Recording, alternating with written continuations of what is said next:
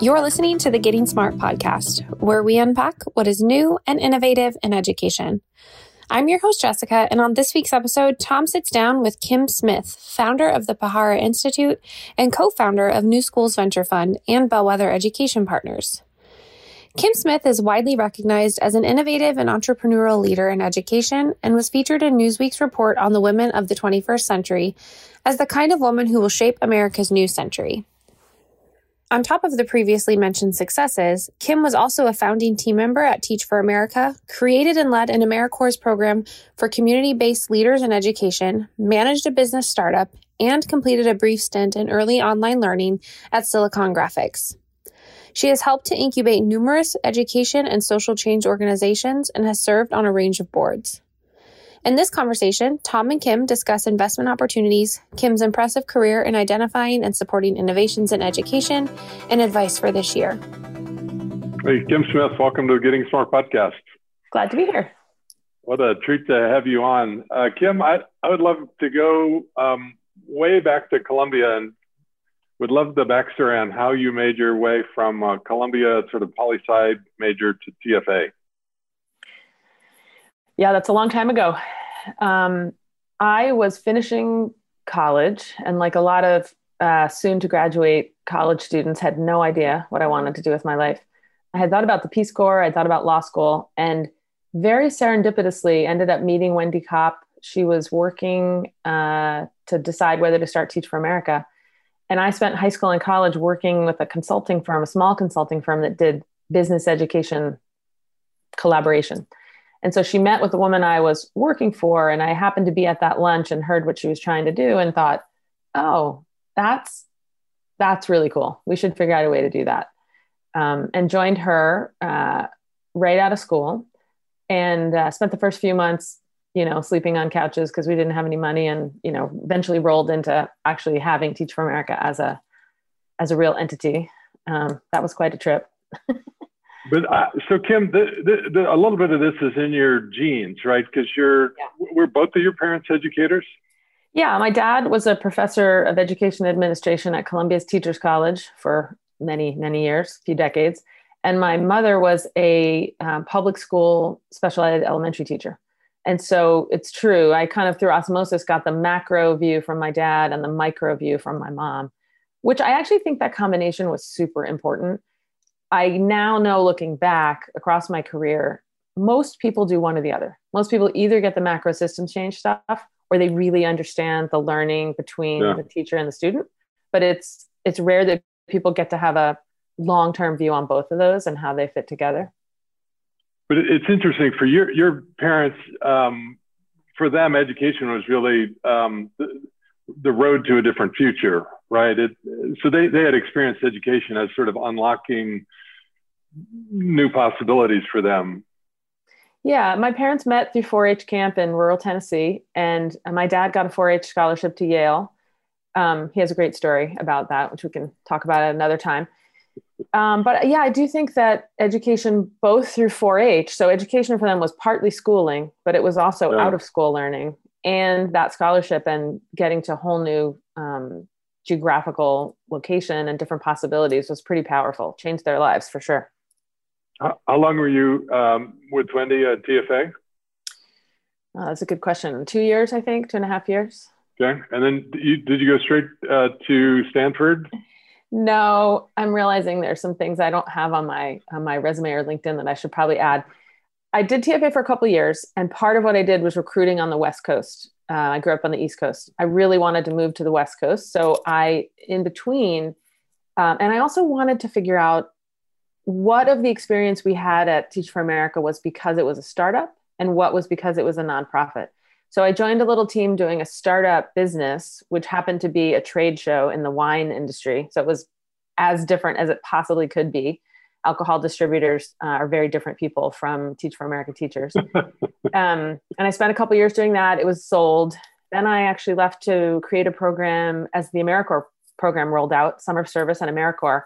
And I created and ran an AmeriCorps program in the Bay Area that focused on community embedded youth development programs who wanted to find a way to bring their former clients back into leadership positions. And so that was a great opportunity to think about youth development and learning outside of the school. So I should put that back in it's an important piece, I guess. I should No, say. it is. It is. And that probably answers part of the next question is really, what's the origin story of New Schools Venture Fund? Is that something that you dreamed up while Stanford MBA? Yeah. And it's pretty, I'm thinking back now, I'm on sabbatical now. So I'm spending a little time reflecting on my career. And it's notable to me that most of the times that I've helped create something innovative, it's been a very collaborative effort, and it's been very serendipitous how it's come together. I don't like sit off in a room by myself and come up with an idea and then just make it happen. In that case, I was at Stanford and I was running the entrepreneur club with a colleague, friend, and we wanted to have Jeff Bezos as a speaker for our event. So I figured out how to work the network to get to John Doerr to see if he could help us get Jeff Bezos. And he said, I can help you get him as a speaker. And by the way, I'm talking to Al Gore and I'm very interested in how can we use what I know in venture capital to help fix public schools, because I'm passionate about that. And so we kind of did a trade. He helped us get Jeff Bezos and I did 2 independent study classes with him to sort of figure out, well, what would you build if you wanted to create an ecosystem for entrepreneurs in education? And we created New Schools. So I just, for our listeners, I have to underscore, this is a crazy new idea because this is in the 90s. So there is nothing called an education venture fund. Those don't exist for another 10 years. This is before the Gates Foundation started, before sort of new money philanthropy came into the space. There wasn't venture philanthropy. There wasn't impact investing. There had been the New American Schools, I think, had turned America's attention to the potential for new schools, but charter schools were still a relatively new and small phenomenon. There's just nothing about what you conceived that was familiar in 1999. So, yeah, and we got a lot of, I do remember early on, you may remember this, Tom, early on the critique was education entrepreneur is an oxymoron. Do you remember that? Right. Yeah. Right. Yeah, we got a lot of that criticism. And the second piece that was unusual was realizing we needed both for-profit and nonprofit mechanisms to change the system. That kind of rubbed a lot of people the wrong way or just confused them. So, I mean, you and I both in the 90s had that instinct that it was going to take public-private partnerships and trying to put the right form of capital to work. I had just come out of the private sector to try to be a public school superintendent. You had this interesting hybrid background that allowed you to appreciate those insights. I'd love to dive into the sort of core insights that were baked into the New School Development Fund. It seems to me it was that new schools formed particularly for underserved communities were a big idea, that you could do that well, consistently well, and change life outcomes for kids that needed great schools more than anybody. And 2, that forming them in networks could be a reliable scale strategy. Is that right? Are those some of the insights that you captured? Yeah, I think those are part of it. I think that New American Schools really introduced the idea of a school level coherence and the idea you could support that at a larger scale. Of a new model that worked together for teachers and kids. Yes. Yeah. It tended to be in districts and they tended to have trouble lasting. And so I was looking at that thinking that's what led to the networks idea. Oh, for a coherent school model to work and to be able to serve many, many kids, because there's so many kids we needed to serve, then you need to have aligned systems around them. And we had all beaten our head against the brick wall of trying to align districts that way. And that's hard because districts have very diverse people who actually want very different models of schooling. And so that's what led to the idea of charter management organizations once charters became a tool, because then you could say, that's fine. We believed in a diverse portfolio of schools. I mean, you may remember, Tom, we supported High Tech High and Aspire, and our intention was to have many different kinds of schools and to say, that's fine. have teachers elect to be in that environment, have students and families elect to be in that environment. You'll reduce the friction if everyone wants to be there and it's a model that they want to learn in. And then you can align your professional development and all your supplies and supports to that model. So that's the other reason we really pushed on charter management organizations is by that time, I was watching the education management organizations like Edison get a lot of political pushback. And so we wanted to have nonprofit versions to be able to really focus in on the social impact and the social purpose. Not that we were against for-profit, but it's just a more complicated version. Right. And so we spent a lot of time. We went out and recruited folks who had really terrific single school sites to say, let's figure out a way to build a CMO around you so you can serve just thousands more kids who are in need. I want to circle back to that. But in speaking of recruiting, you recruited this phenomenally talented team. I'd love to have you just reflect on how in the world you did that. You got Jim Shelton and Shivam Malik Shah and Jen Caroline and so many talented people. Yeah. How did that happen? Well, that's a really good question.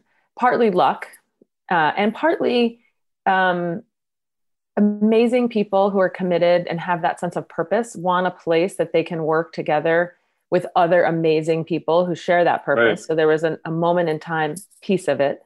But the other piece was you just have to have, we talked about this at another time, but I came to realize you need people, ideas, and resources. And that people part, education is a public good and it's a service business. You can't do anything without the people. Right. And so we just thought about that place as a place to bring in amazing talent who would be with us for as long as made sense. But we were really explicit too about the idea that this should be an engine for great talent for the field. So if you come in, like James Wilcox was with us for a while and then decided he needed to go start something else and then eventually landed at Aspire. Our whole point was the whole ecosystem needs to grow and we need to bring in phenomenal talent. So what can we as new schools do to create a learning environment that makes people excited? So you're just constantly learning and it's a great place to be. And you know that we all are trying to do something bigger. So at the point when it's time for you to go do something bigger, that's great. So you're not trapped. And I think that's a great learning space for really talented entrepreneurs because they're less likely to go someplace where they feel like they're going to be sort of stuck there for, 20 years.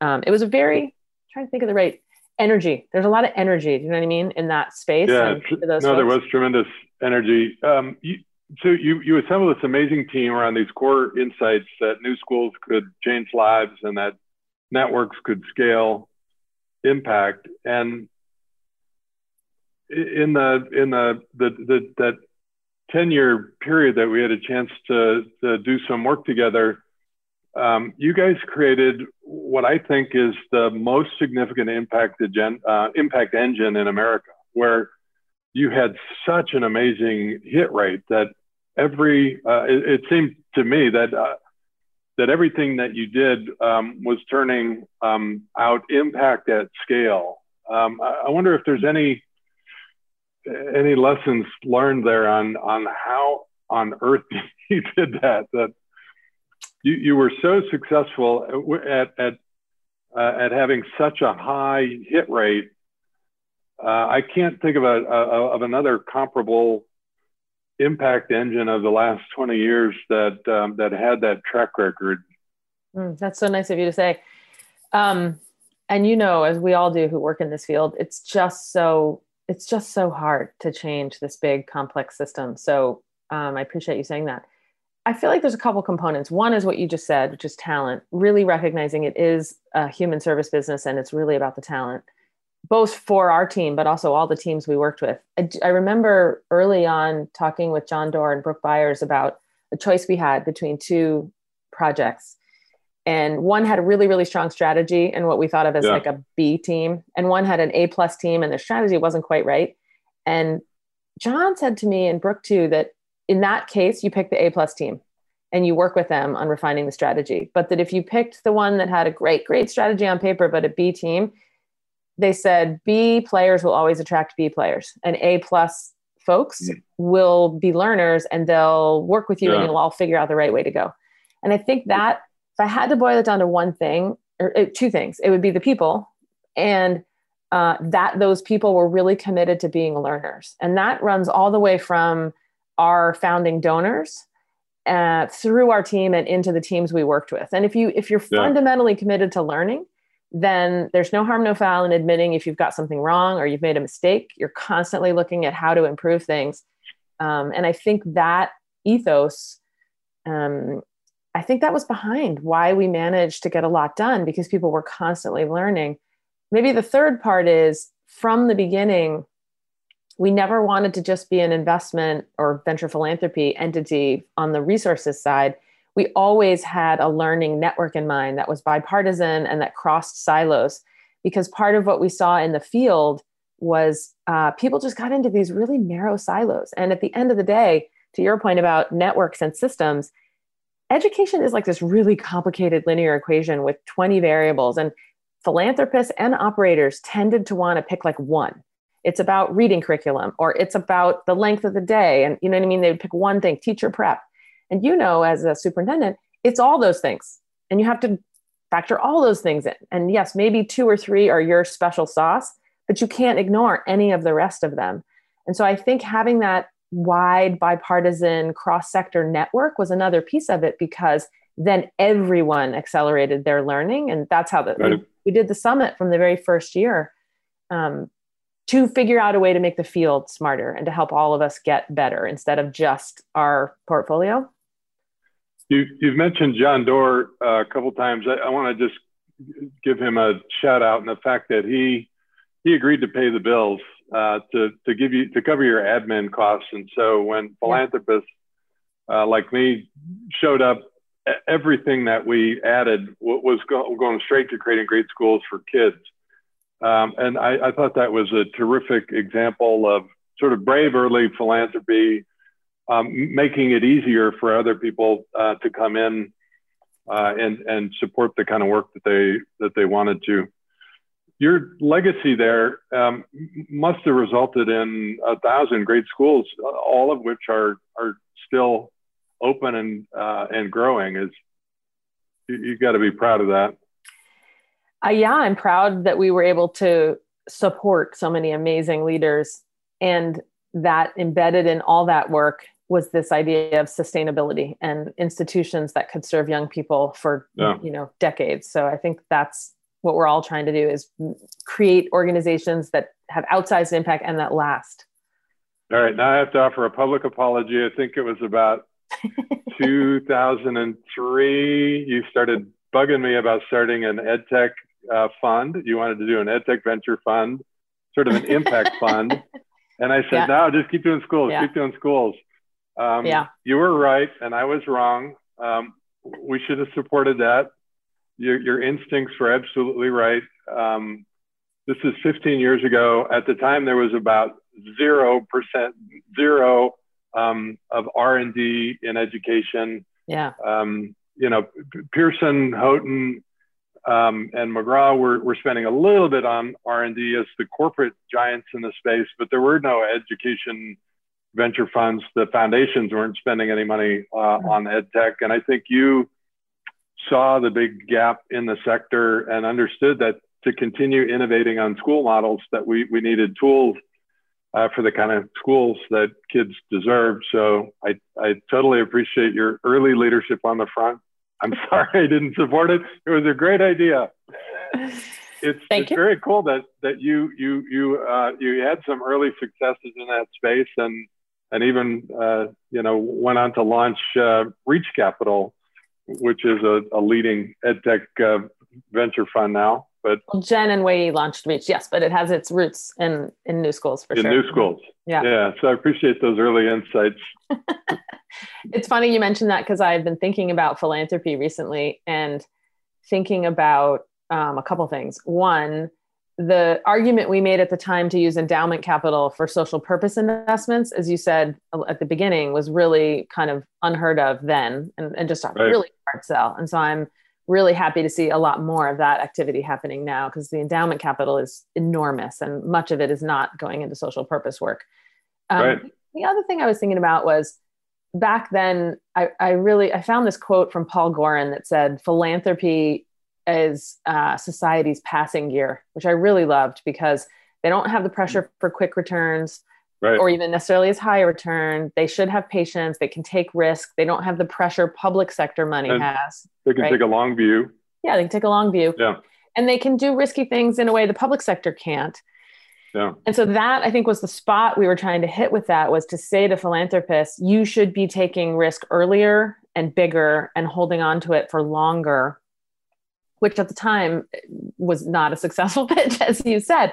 But I do think there are a lot of folks out there now who are seeing that more. And so the way I'm thinking back on that question is, what is that next front that we need to ask philanthropy to move on to now, given that they've caught up on that one? What's around the corner for philanthropy now? Let me fast forward to Pahara. In 2012, you founded another nonprofit. This one focused on talent. What was the core insight? So at Teach for America, we wanted to bring new people into the field who hadn't been trained in what was impossible, right? So they had this internal locus of control and realized we could do things differently. I didn't say it at the time, but in retrospect, I realized that's kind of an entrepreneur's mentality. So then at New Schools, what I was doing is realizing many of them did have great ideas and wanted to strike out, and we didn't have an ecosystem to support them. So we supported them at New Schools. By the time we got to Pahara, what I was realizing was a couple things. One, the field itself was really narrowing. And you'll know this too, Tom, right? The kinds of brands, the kinds of schools we were supporting, the field had really narrowed down to very much about efficiency, testing, and accountability, which matters. But we had lost the breadth of different kinds of models. We had lost the wider, broader definition of student success, was starting to get lost in that mix. So, and as I looked at the field, we weren't diverse enough. Leadership was not diverse enough. And I felt like parents and community were not centered enough in the work we were doing. And then the fourth thing was, we had this leadership cadre of amazing people. As you said, the talent was amazing. And we were literally doing nothing to reinvest in them, nothing. They were all starting to burn out. So what I wanted to do with Pahara was create a space that reinvested in those leaders, gave them a chance to step back and reflect. What we know about adult learning, you have to pause the doing to reflect and to learn.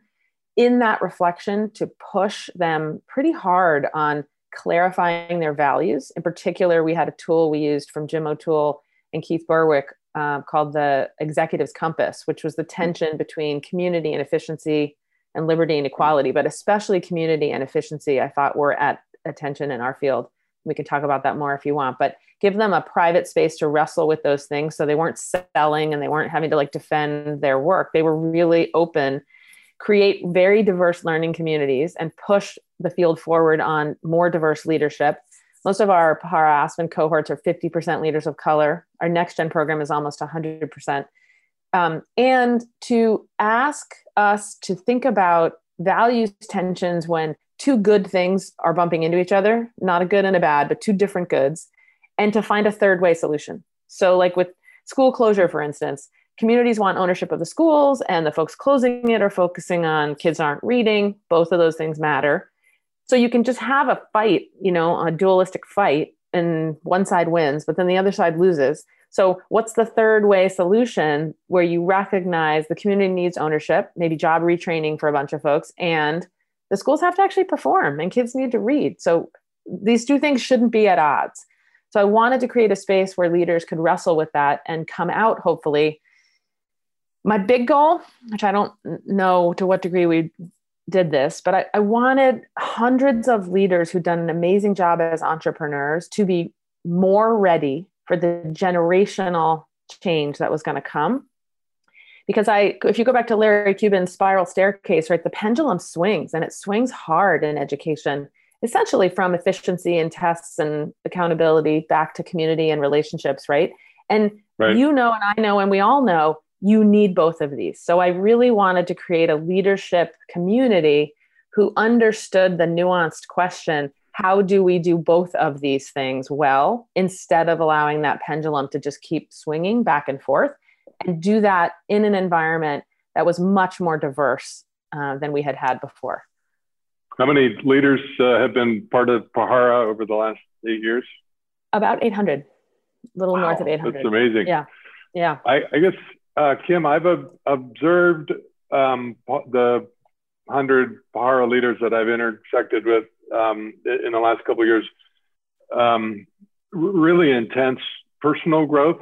Yeah. They're much more reflective about who they are, what the work that they're called to do, how they enter, into community. Yeah. And then secondly, this really interesting invisible web of the social network that you created between these cohorts is really strong, and a lasting benefit that was created by the program. That's I think that's one of the things I'm proudest of is both our team and our donors, honestly, because it was a very difficult thing to explain to donors. And so those folks who supported us really made an intuitive investment in the field. That the way it plays back to me is two things. The single thing people say the most is, I'm grateful you made me a better leader, but you helped me be a better person, which is awesome. And it was not us, it was the whole set of community members. But the second thing was trust. Like you've talked about this, but and your recent piece on sort of collaborative truth or reality, defining reality. We had this one piece we used from Max Dupree, book called Leadership is an Art. And he says that a leader's first job is to define reality, and his last is to say thank you. And in between, he's a servant and a debtor. And I always loved that quote. And we would have folks talk about it and they'd be like, define reality, I don't understand. And then they'd realize, oh, yeah, as you wrote in your piece, like you have to set the frame for people to engage on what is the reality we're working in. And the feedback we get from folks is because they had this shared deep experience, as you said, they can start working with other Paharans with a much higher level of trust, even if they weren't in their cohort. And part of that comes from just taking the time to build relationships. And you've said this in various places too, but it strikes me that we understand the need for relationships for kids, and we're working hard to do a better job of that. And it's all parallel processing. The same is true for adults, right? Adults need relationships and proximity to have empathy, and they need those relationships to have trust. And if you have all those pieces, you can, and this is part of our theory of action, right? Then you can hopefully create better solutions because there's just less noise in the way. There's less garbage in the way, right? You must have mixed feelings as you have transitioned out of Pahara. What a gift to be able to spend 8 years with 800 leaders, right? Yes. A lot of heavy lifting, but a lot of beautiful relationships came out of that. Yeah, it's an incredible gift. I feel incredibly fortunate to have had that opportunity. And also, and this is an entrepreneur, and I'm also incredibly grateful to be able to hand that off to someone like Christy Dragon, who's just such a phenomenal leader and understands all the things we just talked about and the nuance of it. I'm really excited about the next chapter. There's a campus in development as well. So yeah, it's bittersweet, but also the right time. And what's so great about what we just talked about in terms of relationships is they'll last. So whatever, wherever seat I'm sitting in, right, we'll still get to work with those great people. Hey, let's sprint to the finish with a couple words of advice. We're in a world that's in transition in a whole bunch of ways, but would love sort of top of mind advice for a couple of people. Let's start with philanthropy. You earlier talked about inviting them to be brave, to take a long view, to take more risk. Yeah. Anything else you'd add there? I would encourage them to do a lot more investing, endowment side investing in social purpose, education stuff, the long view stuff like assessments. We have an opportunity, I think, to really reframe how we think about assessments and some other systems components. So yeah, I'd put a lot more capital to work. I know they have a lot of other fronts right now as well, but this is a disrupted moment by definition. So don't be shy or fearful. What Kim's talking about is foundations give away, about 5% of their endowment every year, but 95% of their assets sit there and are typically invested in the market, not in the causes that they care about. And most foundations could be much more thoughtful about how they invest their endowment, not just their they're fun. So I appreciate that. We have a paper on that subject that I'll add to the show notes. What about advice for system heads, folks that are leading districts or networks? They've had a super tough year. They have had an incredibly tough year. I don't even know. I mean, with all humility, I don't even know that I could offer them any advice other than to just say, keep at it and do figure out those places where, it's the whole necessity is the mother of invention. So many of them have come up with these amazing workarounds. Please don't let yourself fall back into the old ways just because that's how everything was set up. Like you have gained insights in these workarounds for what's needed around more tailoring to what students need, segmenting your kids in ways where they need different tools, paying attention to your parents. I do feel like one thing systems leaders have had to do this year in a way that's more than before, whether they're charter or district, is really being attentive to the parents and families' role, obviously, just because of the situation. Figure out a way to keep that attentiveness when you go back, right? Whatever the flavor will change, I'm sure, but keep them centered in the picture the way you have had to this year. But more than anything else, I feel like we all just need to really appreciate how hard systems level leaders have been working to solve problems that were not just schooling. They had to do so many things before they could even get to academic instruction. So more than anything else, I would just say thank you, because, oh my God, it's amazing what they've been doing. Similar question for governors and chiefs. If you're a state leader right now, what could they be doing that would support families and learners? I feel like at the state level, I'm sort of obsessively thinking about assessments, and I'm watching folks do a knee jerk from super tightly, ratcheted down to nothing. And I feel like that's an area where the states have got to figure out a way to collaborate. This is a moment of disruption, and we have to figure out a way quickly to move to a place where we know what's going on for kids, even if it's not back. Hopefully it's not back to the old way. That's a place where we could have a whole new consortium of states working on that together, right? The last consortium was kind of, people were forced to come to the table and some good stuff happened, right? But it was in the old mentality, I guess, right? Here's an opportunity to really rethink how we do that and to maybe do some big investments collaboratively. But I also think the feds are going to have to step in, and this again is where philanthropy has to step in, because budgets are going to be so constrained going forward. I feel like we're in this suspended animation where we know budgets are going to get killed, but they haven't quite yet. And when they do, the philanthropy is going to have to step in to make some of these leaps forward possible. So a collaboration of governors and philanthropy saying, how do we reframe assessments and accountability 3.0 would be amazing. Any final words for the new Secretary of Education? Gosh, I just hope the new Secretary of Education can figure out a way, like we talked about before, to not have the pendulum swing super hard from one side to the other, but to really understand the need to be a bridging leader who can bring people together from accountability and assessment and instruction and relationships and community and pull all those parts together. It's a tall order, but it's an enormous opportunity that we haven't really had before. And I guess we haven't talked about this at all, but one thing I would put out there for all of those groups to think about is the divide in this country is real, and we can't afford to sit in our kind of comfortable media bubbles or silos, and to think about, whichever side you're on, what do you do to be a bridger across the political divide and the ideological divide?